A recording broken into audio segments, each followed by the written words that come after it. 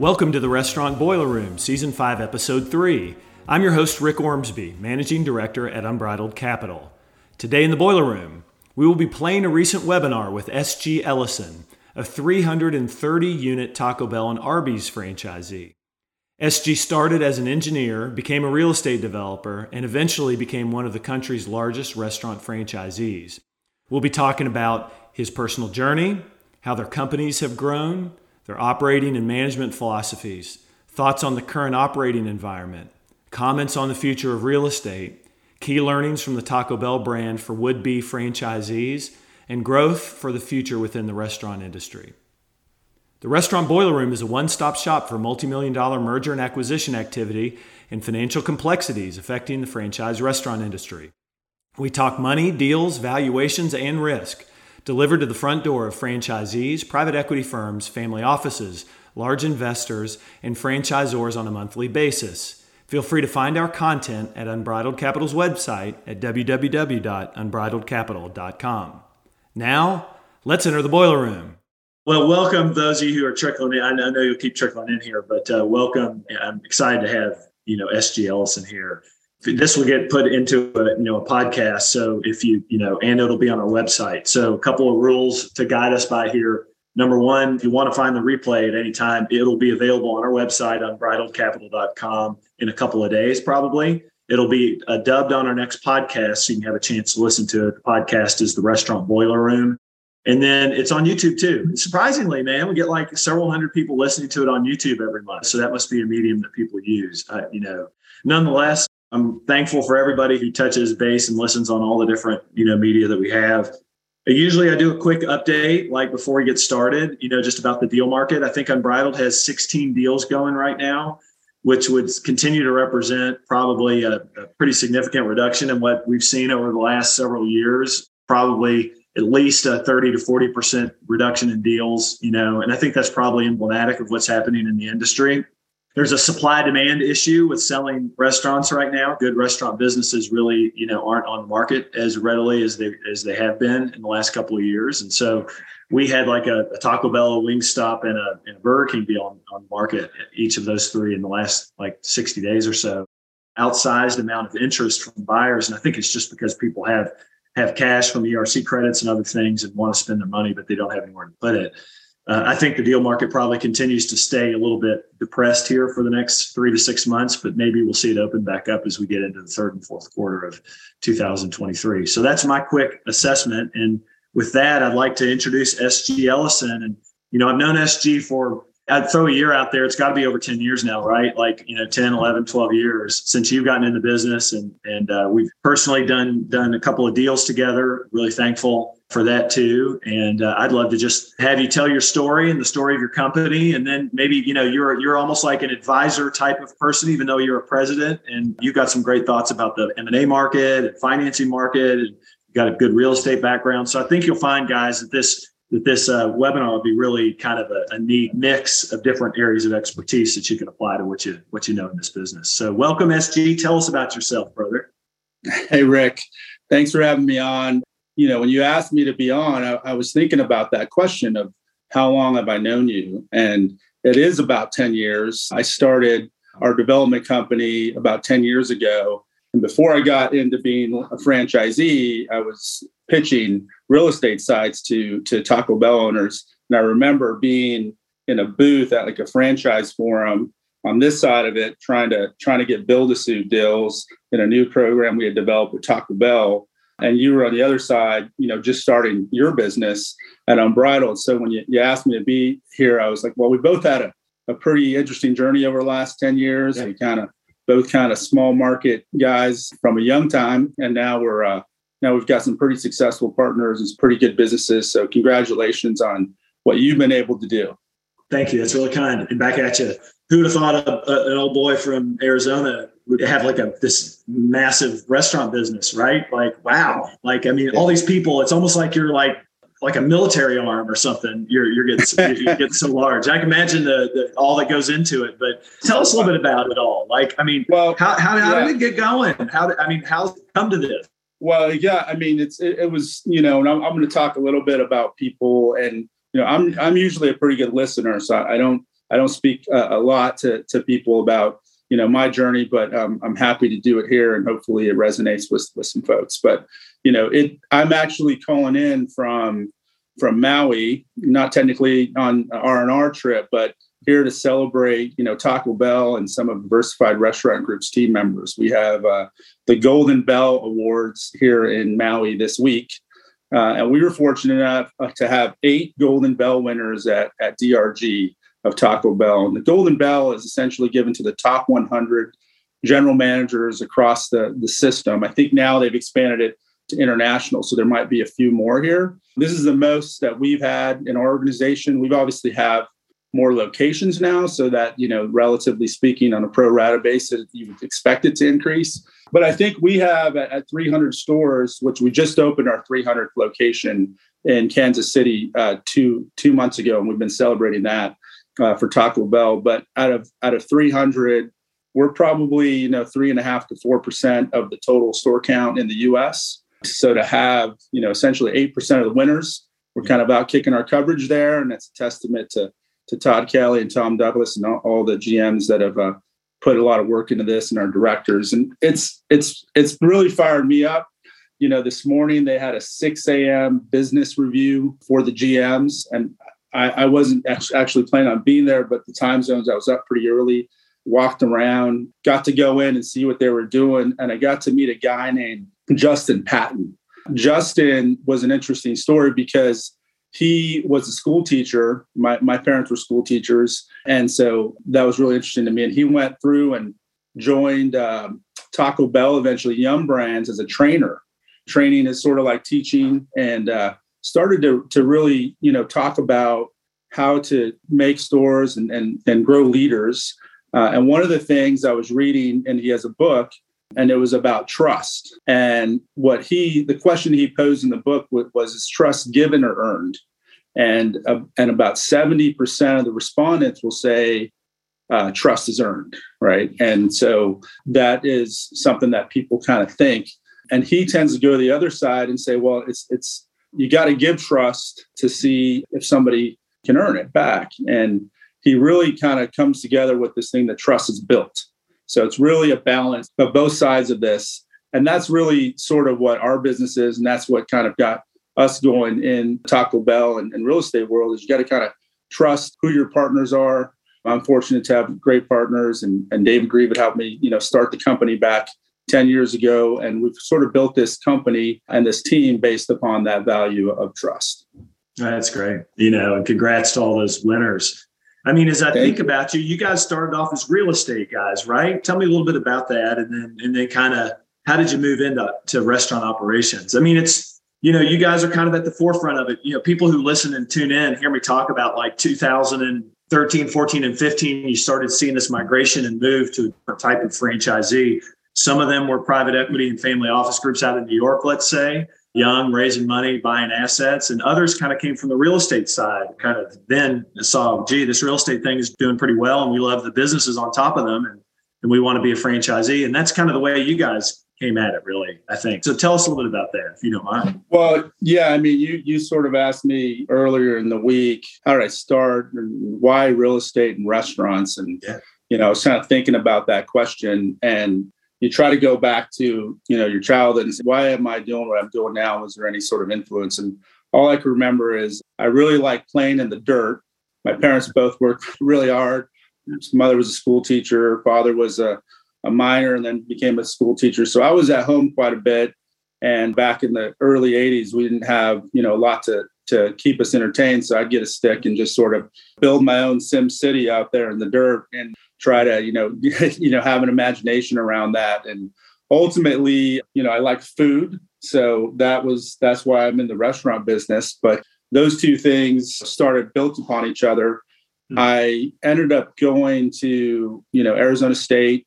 I loved buildings. So I emphasized in structural engineering with a, civil background. Did you get a civil engineering degree? I did, man. I did actually from ocean engineering from the Naval Academy, but I ended up, which is a portion of civil engineering. So yeah. Totally. Yeah. I remember us chatting about that. So I ended up going into sort of structural engineering. I was pretty good at math. didn't read a lot of big books. I'm sort of semi-dyslexic here, so it takes me a little bit longer to get through some of that. But math was kind of my deal. And I thought I would be a great structural engineer and build kind of the next Sears Tower. And I was sitting in an office one day in my first job out of college, and I was doing moment calculations, WL squared over 12 or something. And I did it about 8,000 times in a week and figured, this isn't really me. I feel like I'm a little bit more a people person. So I kind of moved on and started in the land development engineering side, worked for a company called Carter and Burgess, who's now Jacobs. At that point, I started to become more of a land planner, which had a little more strategy to it, going back to that real estate side of it, right? And became a project manager for the firm, developing CVS drugstores. And at that time in 2000, there was exactly 0 CVS drugstores in the Western US.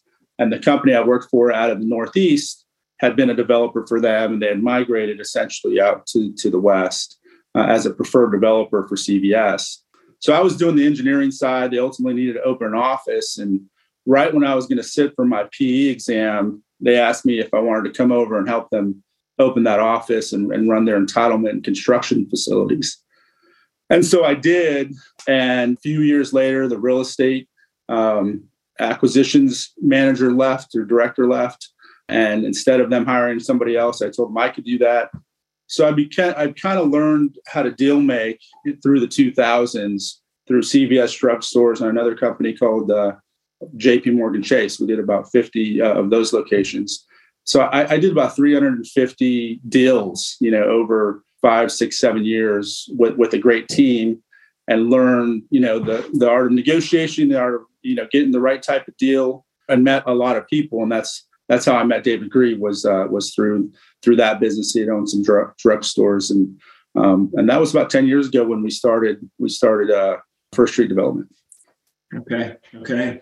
And then First Street Development ended up backing a Taco Bell franchisee who was acquiring some corporate stores, right, down in Southern California. And then that's how you guys got into the real estate side of Taco Bell. And then, right, presumably from there, you got into the business side of it for a while, right? Is that how it happened? Yeah, well, close, not exactly. I mean, David was a founding partner with me in First Street Development, along with Andrew Churn and Peggy. So our intent with the development company was to take, kind of what we had learned over the last decade and be a real estate developer. And we had some good contacts and good clients throughout the West, and so we were going to do that.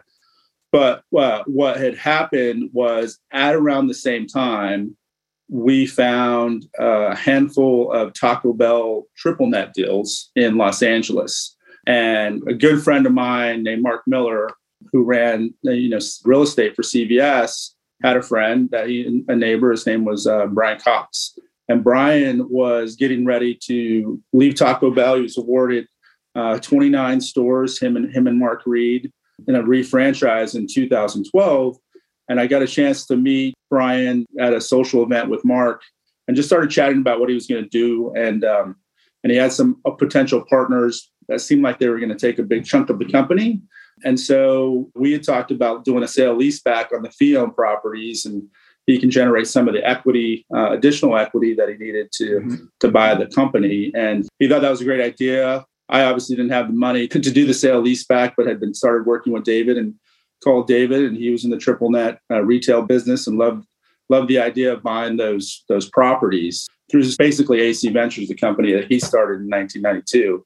And we went to execute that. And essentially the brand, and I think maybe GE Capital at the time, were sort of like, well, we don't want to just arb this real estate and then the real estate not be there for collateral. So we sort of need the real estate to stay in the deal for a bit. So we did like a 2 to 3 year lockout sort of forward commitment on we'll take the real estate in 2 or 3 years. In the meantime, we'll take a limited partnership interest in the taco making business. And we sort of convinced ourselves that would be an interesting thing to do.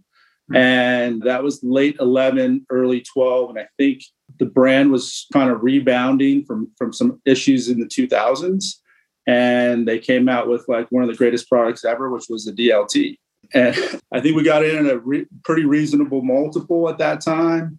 Sales took off. We started to see some really good, returns on the equity side. That's when John Hoffman joined us, who had kind of been in the investment banking, stockbrokers business back in the day. And so, David and John were like, this is a really good business. We should try to, stay in it. And at the time, I think we bought a 7 cap in the real estate, which today would be great. But the returns on tacos were in the double digits. So we were kind of thinking we were on the wrong side of that deal. And ultimately, Brian and Mark were able to create some value and essentially refi. And David helped with the structure, really refiring us out. And then they got to keep the real estate. And we essentially, at that time, went and found in 2013, closed in 14, an opportunity to buy 75 units from Dolan Foster. Rich Lowe and Randy Rodriguez owned the company at the time with Paul Luce. And that was sort of our first step into our wholly owned franchise business. Kevin Burke, one of your frenemies at Trinity and Citizen, did a great job at helping us kind of get started with that, and has also been really helpful over the years, like you have. And I think all you guys are really great at what you do. And I think you have a lot of great clients. And I think that community is just pretty tight. And I think you guys do a good job. But we started then. After that, we bought 63 units in Nevada. And then we just started acquiring. And over 10 years, we've been able to accumulate 300 restaurants. Really, in 2014, September was our first acquisition. So that's sort of how it started. From September 14 till now, you've gone from basically 0 to 300 units. Quite a journey. And, I know your first acquisition was kind of, San Francisco area kind of, and then around, and then Las Vegas. And then, I was involved in helping you guys buy the Kansas City market in 2017. And then, you guys have come down to San Diego. You've gone up to, I guess we helped you buy the Nevada market, Northern Nevada market. And so, it's been great to watch. And you guys got into a second brand too along the way, didn't you? You're also Arby's franchisees now too. And what do you think about the difference between, those brands and those franchisors? Just out of curiosity. I mean, I've been, I've said this a lot over a lot of different platforms, but like the fraternity either usually goes from Yum Brands or GE Capital. Everyone kind of has like some sort of a corollary back to that starting point. I'd love to hear your thoughts on the differences between the brands and the management teams and the franchisors and things like that. The major difference is just the product, right? You're dealing with 2 different types of product. I mean, the similarities, is good leadership, right? I mean, and what vision that Paul Brown has had when he bought Arby's and then started just to add these other franchisors together. He's created a really unique place where you have some shared services. He's trying to develop best practices across brands, and the leadership at Arby's, what Jim Taylor is doing. We've got Rita Patel now doing the marketing. They just have a lot of top line opportunity there. So that's kind of the similarity, right? Is that growth is really the mindset but behind both brands. And when you look at sort of where the AUVs are, you say, okay, what's the AUV potential relative to the market? When you look into a brand like Arby's and you see the types of franchisees that are coming into the brand, really high quality, growth minded, franchisees like KBP, and obviously Flynn has a really big stake. Two franchisees that have been very helpful to us, and that's really one of the things that sets us apart, and really sets actually Taco Bell apart as well, is the franchisees that are in the brand. We early on, for whatever reason, they adopted us, maybe because we bought a lot of stores and they figure we better make sure these guys don't go too far afield. But I think they realize that we're willing to put capital into the business, right? And we're willing to drive investment, to drive brand awareness, and to drive revenue for us and for everybody else. And that kind of showed through when we started to do the cantinas. We opened up one of the first cantinas when we opened in San Francisco. It was actually the first Taco Bell to have the cantina moniker. Neil and Rob had opened up a Taco Bell that became a cantina in Wicker Park. That was the first one. And then shortly thereafter, when we bought Las Vegas, that was a big hole in the Las Vegas strategy, was not having a Taco Bell on the Strip. I'd had some experience on the Strip. I had built 4 CVS drugstores on the Strip, one of them way far north that wasn't very successful. But if you stay between, the goalposts, you can do pretty well. And the franchisee before us said, well, I'm not going to do a Taco Bell on the Strip because the rent's just too high. And we realized that, it's sort of like if you build it, they'll come, and we could build a Taco Bell and maybe we'd sell a few tacos, but we really had to build a flagship. And I saw what CVS did with their first drugstore. And I think they had planned, they bought the property for $18 million. It was a quarter of an acre right in front of what used to be the Monte Carlo. And they needed to do about $20 million in revenue to make the thing pencil for it to meet the pro forma. And they ended up doing that with just water and sunglasses, and I think they did, north of 40 million the first time. So, David had a lot of experience on the Strip looking at properties. I had built some. So we went to Taco Bell and said, let's do something really great. And this is what we want to do. And we weren't sure that they would go as along with us as far as we wanted to, but they really jumped in with 2 feet. They brought more than we would have ever expected.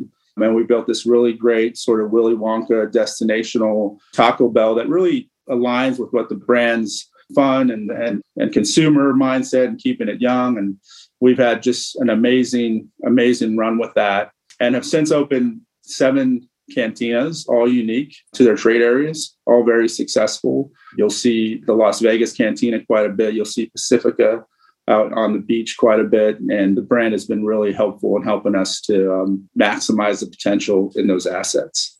For those of you who may not have maybe some of you listening or watching haven't been to a Taco Bell Cantina, it's kind of this mix between Taco Bell and crazy nightclub. And, it's just got a really fun and edgy feel to it. And you ought to check out the one on South Las Vegas Boulevard. It's really something to behold. As a matter of fact, I seem to remember somebody was singing the Humpty Dance, there a couple of years ago. I was hoping to bring that up and get a cameo, but maybe towards the end of the bill. But that Taco Bell, I think, helped put us on the map a little bit for folks that were willing to try some things, but also protect the brand values, right? And to care for what the folks before us have built.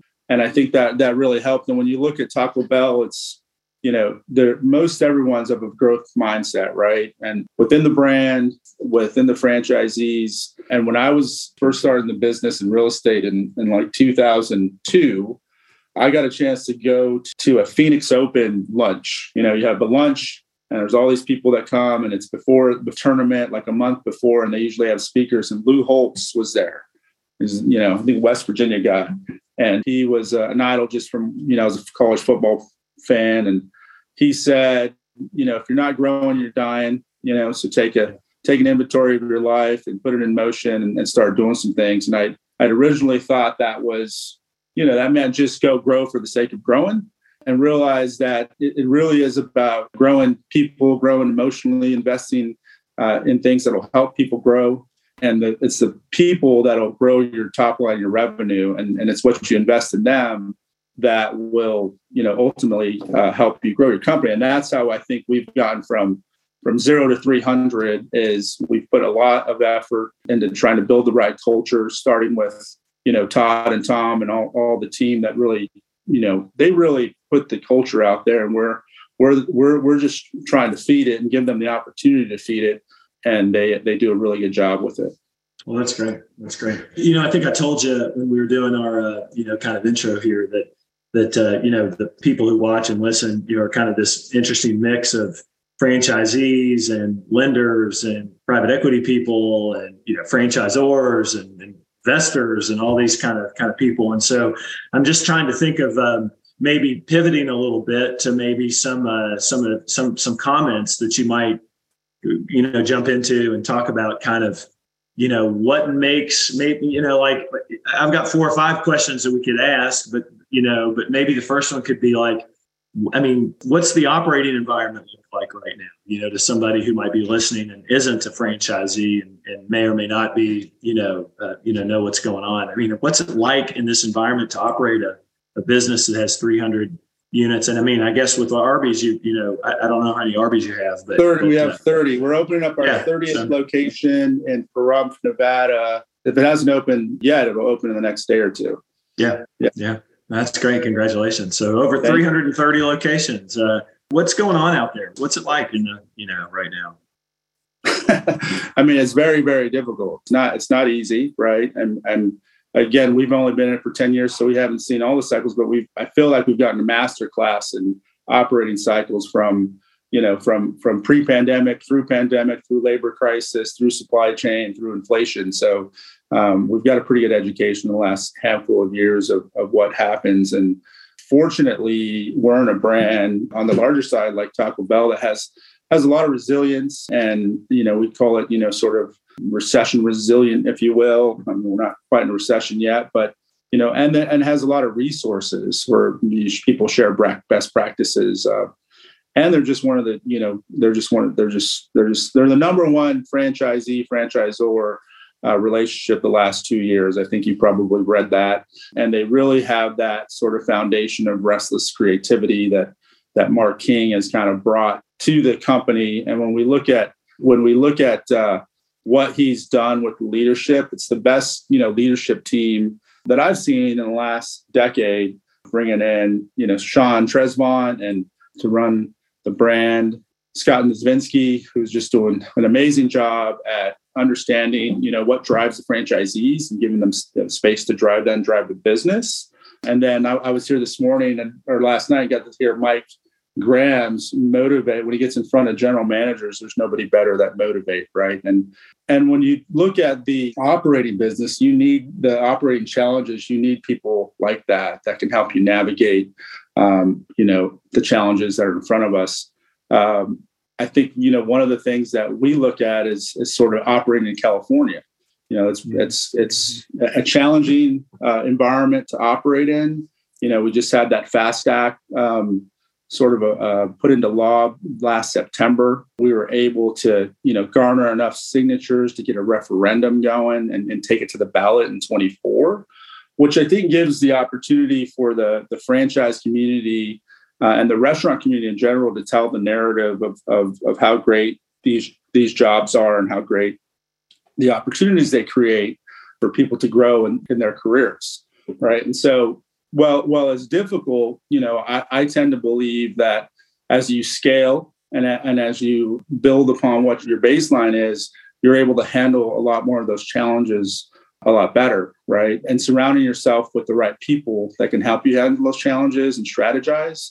Mark King, I listened to Guy Raz. You're like the Guy Raz of investment banking. You know that? I don't know Guy Raz. Is this guy crazy? Well, yeah. I mean, he's not as crazy as you, but he's like a professional podcaster. Okay, Guy Raz. I haven't listened to him, and if the folks that are listening haven't listened to him, I find it to be super interesting. He has a podcast called Wisdom from the Top. It's probably the only podcast I listen to, and on every month or two when I have some free time or an hour.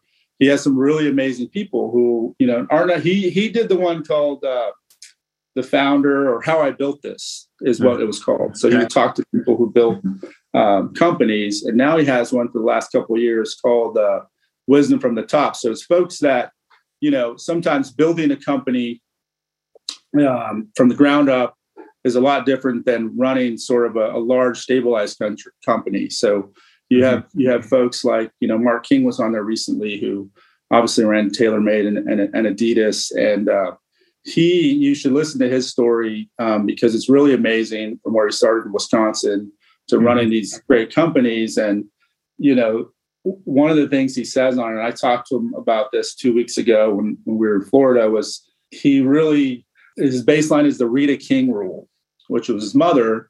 And the rule was, essentially you don't need to know the answers, but you need to know how to get them. Right. And so he's really kind of built a team at Taco Bell that are folks that, may not have, done everything and have all the exact background in the restaurant business, but they do know how to get the right answers and help support the right teams. And so, that's sort of something that I've always sort of used as well. Like I walked into different industries, not knowing, a whole lot about them, but knowing that,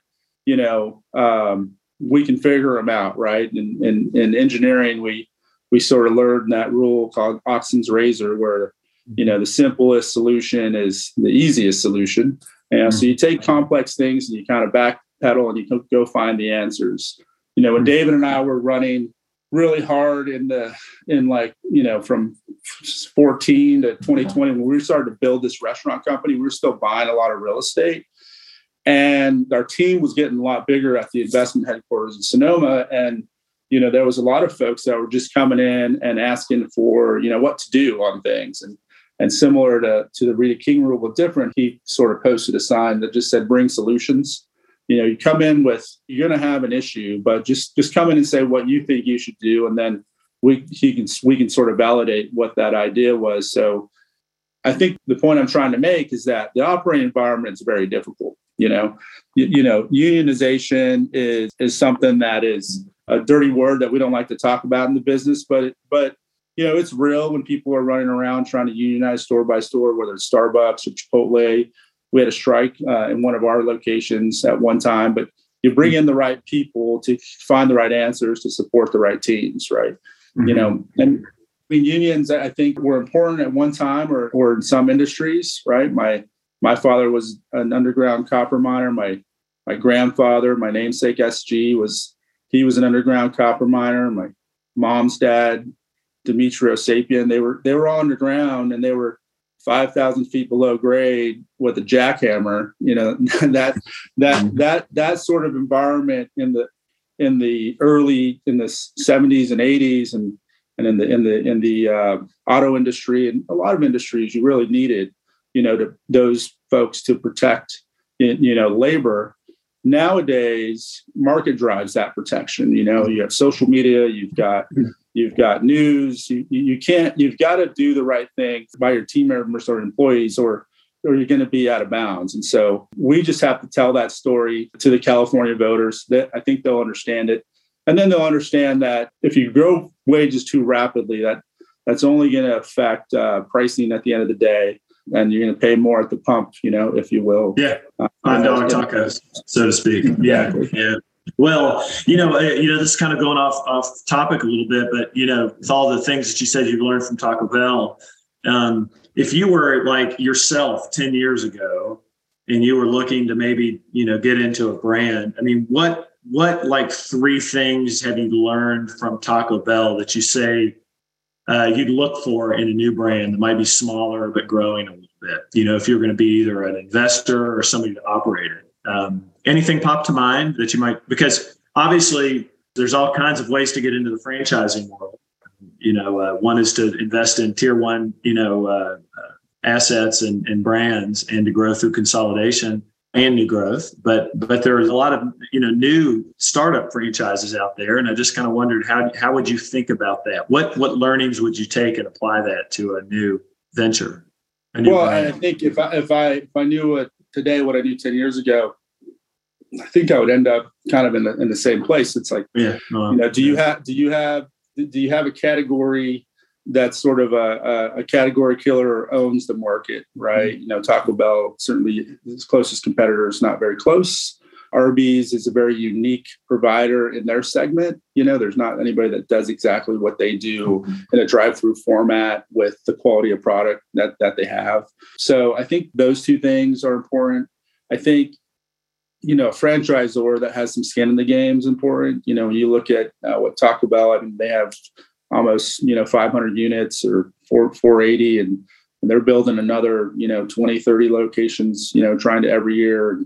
And then Arby's certainly, they have almost a third of the system. So, they're not going to make a decision that is damaging to the middle of the P&L because they have a bulk of the middle of the P&L. So there's a real symbiotic relationship in how those decisions get made. And so I think being with a group or a franchisor that is growth minded and opportunity minded. I think those are great answers. And I know those are off the cuff answers. The second answer to me is a really, really interesting one for those listening. who are considering getting into the franchise space in some way, the model over the last 5, 6, 7, 8, 9 years has been to refranchise, and for most brands to whittle themselves down to like a 1 to 3% corporate ownership. So if they had 2,000 units, they'd only operate 20 to 50 units, and they allow franchisees to operate the rest of them. And they, over the last 7 or 8 or 9 years, have refranchised stores or sold stores to franchisees. Taco Bell and Arby's are two kind of sort of notable examples. Taco Bell has a lower corporate ownership, but Arby's has a pretty high corporate ownership. And then you have the other side of the fence, which is like Starbucks and Darden restaurants and all these over here that are almost entirely, if not entirely, corporate owned. Which, corporate historically does a really poor job of operating a P&L relative to a franchisee. But the point that SG is making is that when a franchisor has a decent chunk of restaurants, they're more heavily invested in the brand success than they maybe are if they're just scraping royalties off the top of franchisees. And it's an interesting and probably really valid point. Going back to basketball being it's the Final Four, you guys have heard me say this before, like back in the 50s, they had tight shorts and socks up to their knees, right? And then you got to the 1980s and you had tight shorts and socks up to their knees. And then you got into the early 2000s and you had like baggy shorts down to their ankles, you know what I mean? You couldn't even tell if they had socks or not. And so now, like things go, it comes and goes. And, you just see trends coming back after all these years. And, I assume that will happen at the franchisor level again. Maybe there will be a movement afoot, and there might be a movement afoot when there's a little pain and suffering maybe in the marketplace for franchisors to take hold of some assets that are in distress and actually build their corporate ownership back to a more notable or sizable level and have more skin in the game. And by doing that, attract the right type of, franchisee who sees that as a partnership because they operate stores and not just franchise them. That's a bigger point for another day, but I appreciate you bringing it up. It's a really interesting one for sure. I mean, what do you think about real estate? Tell me a little bit about real estate. You know more about real estate than almost anybody else does, SG. I mean, again, you think more highly of me. First, I'm like, an NCAA Division I quarterback, and I'm now the real estate guru. But I've made some more real estate mistakes than a lot of people. But overall, we've managed to do fairly well. I think the real estate market. We've been waiting for cap rates to go up for a decade, right? Mm-hmm. And or longer. They just have been kept. They continue to get. They've been continuing to going down until very recently, right? So until the interest rate market has moved, substantially, where we're starting to see a little bit of cap rate degradation, right? For high quality assets like Taco Bell or long-term, high quality franchisees like Arby's, you're still able to garner a pretty good cap rate if you're looking to, sell those. I mean, these are 20, 30, 40, 50 year investments that have, passive cash flow and are tax, have some tax efficiencies. And so people are still really interested in those. But, the days of getting, a sub 5 cap for, a single unit, operation, probably not here for a little while. The other piece of the real estate market today is, we're hoping and we think we're going to see some buying opportunities. We're probably seeing a little bit already, certainly as if you're caught in some sort of debt that is getting ready to mature, then you're going to be looking at a pretty big hit in cash flow if you have to refinance that, if you don't have the equity to sort of just sit around for a while because, where you might have been getting, 2-3 points of interest over the last 5 years in your term, or if you have a 10-year term or a CMBS or some sort of, life lockout, if that's coming up, you're probably inclined to get rid of that asset, right? And you're probably willing to do it for, par value or debt value and kind of, sort of take any equity you have and maybe trade it. So I think that we're going to see some of that. We're seeing a little bit of it. I think we're going to continue to see some of that.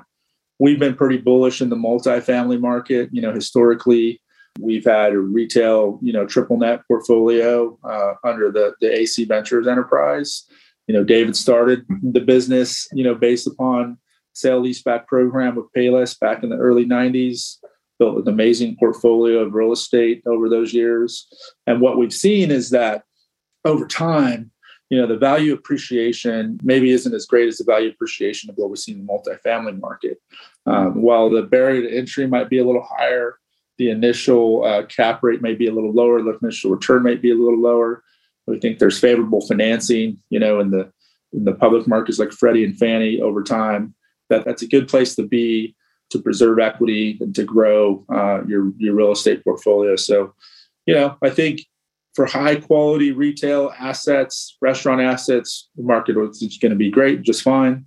Other than that, you're going to see a lot of movement. Maybe people go out to other product types like multifamily or even industrial, has had a big push in the last few years just through the, Amazon and sort of online digital marketplace that we see, which will probably continue to grow. Yeah. It's similar to what I tell people on the restaurant M&A side too. It's like if you have an asset in a brand, in a geography, the unit economics, if you have an asset that's really, really strong, right, it'll always command a great price and a lot of attention. But, otherwise, if you don't in this kind of market, you're, like you said, there's going to be opportunities to buy probably at a lower price, as interest rates come up and people have to refinance. These are big considerations and big cash flow crunches if we don't see some relief at some point on the interest rate side. What do you see, if I could ask you, what do you see on the food cost side, jumping back into the restaurant business? I mean, how do you think about inflation for the rest of this year and next year? I mean, not asking you to be an economist, but I mean, what are you feeling? Is it going to stagnate and drop in the second half of the year, or is it headed straight up to the moon? What do you think? I'm definitely not an economist, but I watch CNBC every now and then, and we do have some purview to what we see is happening in our food costs. And I think that inflation will continue to come down. I think we're going to see some better food costs throughout the balance of the year. I mean, we're kind of seeing it a little bit this year. I mean, last year was insane. We were in the 18% range, food cost increases, and labor was at 8%. And so I think we're a little bit lower than projected in terms of food costs so far this year. You look at the inflation data, it seems to be slowly, coming down. So hopefully that'll continue, and we'll see how, the Fed continues to monitor that. I mean, the biggest issue most recently was sort of the banking crisis, right, out west with Silicon Valley Bank, and opened up the eyes of maybe the Fed and how much influence the interest rate hike is having, or how fast it can change the environment, unintended consequences maybe. And so, I think that sort of stabilized. I think the banks overall kind of came together and said, okay, the banking sector and the confidence in the banking sector needs to remain. But I do think that, Fed has to take that into consideration and how fast they continue to raise interest rates and potentially flatten and come back down. But I don't know. I mean, I'm really not qualified to be saying any of this. So I've been guessing for years and it's been wrong the entire time. I did have a good buddy, one of my college buddies who texts and he goes, I got my money out of Silicon Valley Bank like the afternoon that they shut the doors. You know what I mean? Yeah. We live in the Bay Area. We saw a little bit of contagion there, some banks that we know, but I think it was stabilized. I think had the federal government not come out on Sunday morning or Sunday evening at 3 p.m. and said, hey, if you have real money in a deposit in a bank, we're going to make sure you get your real money and not just a bank certificate. Mm-hmm. If that had not happened, I think you would have saw lines of people at banks, particularly starting in the Bay Area because you're just closer to it. But eventually, your neighbors would have been down at, the local credit union, they have some gun racks in there. Yeah, they got plenty of gun racks. Saying, let me get my money, because I don't trust you guys. And so, people talk about bailouts and federal government, all that stuff. And this, to me, wasn't a bailout of the bank. And certainly, I think there are some things that are being looked at with that bank and other banks, and they'll have to, you can't bail out, sort of the owners, investors of the bank, but you can certainly make sure that people who had money in there that they've earned, or small businesses, or people that need to make payroll, that money is going to be available to to do what they need to do. So fortunately, I think that sort of stabilizes. It's going to open up some oversight, and smart people like Jamie Dimon and others will figure all that out. I appreciate your comment about real estate. Maybe there being some opportunities, with interest rates. What do you think the future on the restaurant side looks for you guys at DRG? What does it look like 5 years down the road? What do you think it's going to be? That's a good question. When I started in 12, 13, when we started putting these companies together, and I was strictly sort of real estate and followed, and I was, side by side with David and looking at how we're building this restaurant company. Mm-hmm. But strategy was mostly real estate, working with Brandon and Stein and Chris at First Street Development. And then, as we started to get bigger, we knew that we had to get more involved day to day. And I was kind of the short straw to do that. And so I did. And ultimately, after, having a franchisee or two kind of help run the company for us, got sort of far enough along to say, hey, we need to do this ourselves. And I jumped in as the franchisee in 2019. We had outsourced a lot of accounting, we had outsourced HR, we had outsourced a lot of the efforts that maybe you do when you're growing or a small company, but we got to a point where we needed to sort of own it and control what we did. And we learned that from, guys like Joey and Pearson and the Takala group, and the anglers really helped us quite a bit at Border, and Mark Peterson and Crystal. But I've always heard that that's somewhere between like the 125 to 150 unit range is where you kind of go from outsourcing everything to kind of starting to bring it in house. From an efficiency. I don't know the magic number, but I do know that, if I knew what I know now, I would probably kind of try to control it from the get-go. Yeah.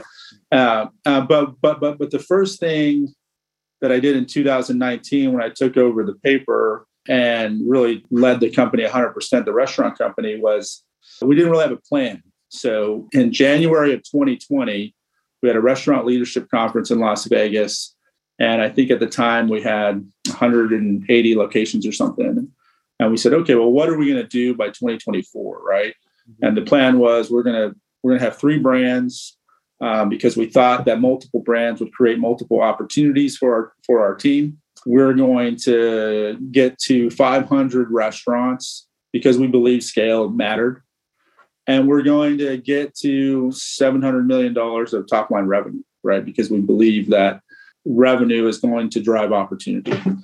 And that I was really, hyped up about that, and got into there in my first meeting and said, here's our goals. Here's what we're going to try to do. Let's go one DRG, one team, one dream.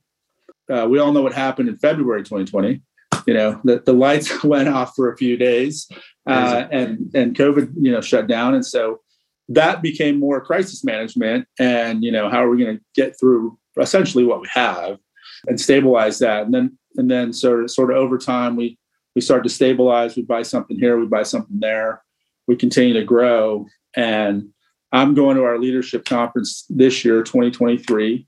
So almost 4 years, well, I guess 3 years from that date. And I'm saying, well, okay, how are we tracking our 2024 goal? Mm-hmm. Well, we don't have 500 restaurants. We have 330. So yeah, there's still time to get there. But we do have 3 brands. I'm going to qualify our 3rd brand as this wine brand that we came up with and branded called Squalavino, that we have 1 location with in Tiburon, California, but we can service the entire country through our wine club. And we're going to build this little brand into a mighty brand. And we have Arby's, we have Taco Bell. Send that info to me. I'd love to learn something about it. I will. Yeah. Obviously, with our, we have a lot of background being from Sonoma, Napa in the wine business. David has had a wine brand for 15. I think 2006 was his first vintage. And then when we look at our top line goal, by the end of 24, we're going to exceed. But with just organic growth, our goal from 2020. So I was really floored when I looked at these numbers recently, because I didn't expect through everything that we had that we would actually be able to achieve that. We may not get to the 500 stores, but we're going to get to the revenue and the brand projection. And What that means is that we've per store, our AUVs, have grown greater than we hoped. We've built 40 Taco Bells, including 7 cantinas. We've built almost 8 Arby's since we've had them. And, we continue to grow that top line. So I think it's really about what do we set our goals to, right? And we go into our DRG leadership conference next week. It's called Race to the Top. We have F1 coming to Las Vegas in November. So we're sort of honoring that and leaning into it and saying, how do we get, to our goals, and how do we essentially, look to double in our revenue, double in size and create more opportunities. And we look at F1 of being a place where there's a lot of teamwork done. It's not unlike, being in the restaurant business where you need all these people to be able to do something that leads to the end product. And so we're really kind of going after that and going to set some goals next week on where we're going to land in 2028, being that we're going to hit these intentions that we made in 2020. I just think that those things are important. Intentions and what you're setting out to do is important to put out in front of you. I love it. You've done an amazing job. It's a really cool story.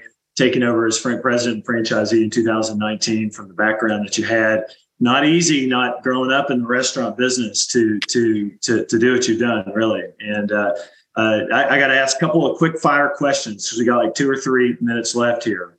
Number 1, 30 seconds or so. Would you consider investing in non-restaurant franchises, and what would turn you to it, if so? Yes, I mean, just similar intrinsics. Good brand. Good franchisor, and I mean, there's other products out there that I'm sure would qualify. There's kind of very little cross-pollination. We all in the industry would have thought it would have been more of cross-pollination by now, but it hasn't really happened in huge quantities. There's some folks that do some good job at it. I mean, I think Tom Cook and Pacific Bells comes to mind. He's got some fitness. He's got some other brands, and he's done a really good job at diversification from the restaurant business. We've invested in other restaurants, like, we're invested with Michael Mina, who is a really great, amazing, chef. Yeah, right. Great restaurants in New York. I mean, in all over, really, everywhere. Las Vegas. So, it's really good to see what he's doing, and so it's really led to a lot of interesting opportunities for us. I bet. Here's another question for you. How much you sleeping these days? I sleep a lot. I mean, I get you do okay? You probably got 11 or 12,000 people working for you. I mean, it's got to be a tough job. Yeah, but look, I have 8 Golden Bell winners. I have, and then you have 8 Golden Bell winners because you have 50 amazing area coaches, and you've got amazing directors and great leaders. And I'm sort of like, I'm trying to learn from some of the great leaders and CEOs out there. That's really about putting the right people in place and allowing them to do their best job and giving them the avenue to and being there for them with the questions that they need. I was reading on the flight out here a quote or a little back page of Ron Howard. You remember Opie? You remind me of Opie. You were probably like Opie as a kid. I could see you running down to the creek with your fishing pole. Maybe. Yeah, didn't have enough money for a fishing pole. I just had a stick like you did. Well, that's what he had. That's what he had. But he talked about, as he became a director, and I'll try to paraphrase it, he would do a shoot, and oftentimes an actor or a cinematographer or a sound person would come in and want to do it a little bit differently. Mm-hmm. And he would ask himself, okay, does the way they want to do it change the intent of the shot that he's trying to create? And if the answer was yes, it changes what he wanted, then he would just say, okay, well, this is not what we want, so let's not do it. But most of the time, if it wasn't going to change what he wanted, then he would just, okay, let's do it that way. It sounds great. But most of the time, it was his rule called 6-1, right? And we've all heard 6-1. It's 6-1, half a dozen the other. Like, if their idea is different than my idea, if I was doing it, I would do it this way. They're going to do it and they want to do it this way. It's probably going to be the same. So let's support the way they want to do it because they're executing it, right? And they're going to, and often, he said, more times than not, the shoe would come out better because it's their idea. It's their execution of what they want. They're going to put more passion into it than your idea. And so that I thought about that. And I think that's a lot of the way that our company works from the top throughout, all of our leaders is we respect what, our team members and our executives want to do. And if it's a little bit different than we would do it, but at 6-1 half does the other, we say, go do it your way and let's see the results. And, we can see them and where we're at today at the Golden Bell. Yay, that's wonderful. Enjoy Hawaii. I'll say that my favorite Taco Bell product has always been the double-decker taco. I can eat that thing until my face turns green. What about you? Last question. What's your favorite Taco Bell menu product? And then we'll end with that. Well, it's different than the question that you had earlier, which was if I was in a desert island. Yeah, right. With my Taco Bell. That's actually what I asked it. If you're on a desert island. I'm going to ask that. First of all, if I was on a desert island, I want this kikuya nut, which is the Hawaiian nut that has, if you break it open in the inside, it burns, right? And the Hawaiians used to use it for guidance, and now they use it for enlightenment and guidance. And so, if I was in a desert island, I hope there's a lot of kikuya nuts. And if I could have anything at Taco Bell, it'd be the grilled cheese, steak burrito. Yeah. Because I'd be on a desert island, I'd be very hungry, and that's a very filling and delicious product. Yes. But it's also if you get the spice one, it can be pretty spicy, so I need something to wash it down with.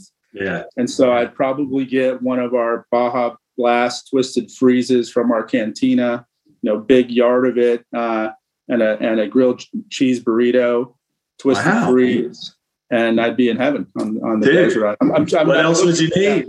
I'm looking for that desert island. Yeah, right. And no internet service, right? So, exactly. SG, it's been an honor and a pleasure. Thank you it's been real insightful. I know everyone's enjoyed it and will enjoy it. For those of you who tuned in, thank you for doing so. We'll come back with another webinar in a couple of months. I'm noodling on what it'll be, but we may go into legal challenges and negotiating M&A transactions. That's kind of on my mind right now, and that'll be a pretty informative one. But thank you so much, SG. Blessings to you. I hope you guys continue to kick butt in your businesses. And thanks so much for everything. All right. Thanks, Rick. Fun being here. Great seeing you, man. Take care. Right, bye-bye. All right. Bye-bye now. Thanks so much for entering the Boiler Room today. You can find our podcasts on iTunes, Google Play, Stitcher, TuneIn, and Spotify. If you like these podcasts, please listen, rate, and review. I also encourage you to visit our website at www.unbridledcapital.com for the best franchise M&A and financial resources in the industry. Our website includes webinars, podcasts, videos, white papers, and a list of our past M&A transactions. Please note that neither Rick Ormsby nor Unbridled Capital Advisors, LLC give legal, financial, or tax advice. These podcasts represent opinions that have been prepared for informational purposes only. We expressly disclaim any and all liabilities that may be based on such information, errors therein, or omissions therefrom.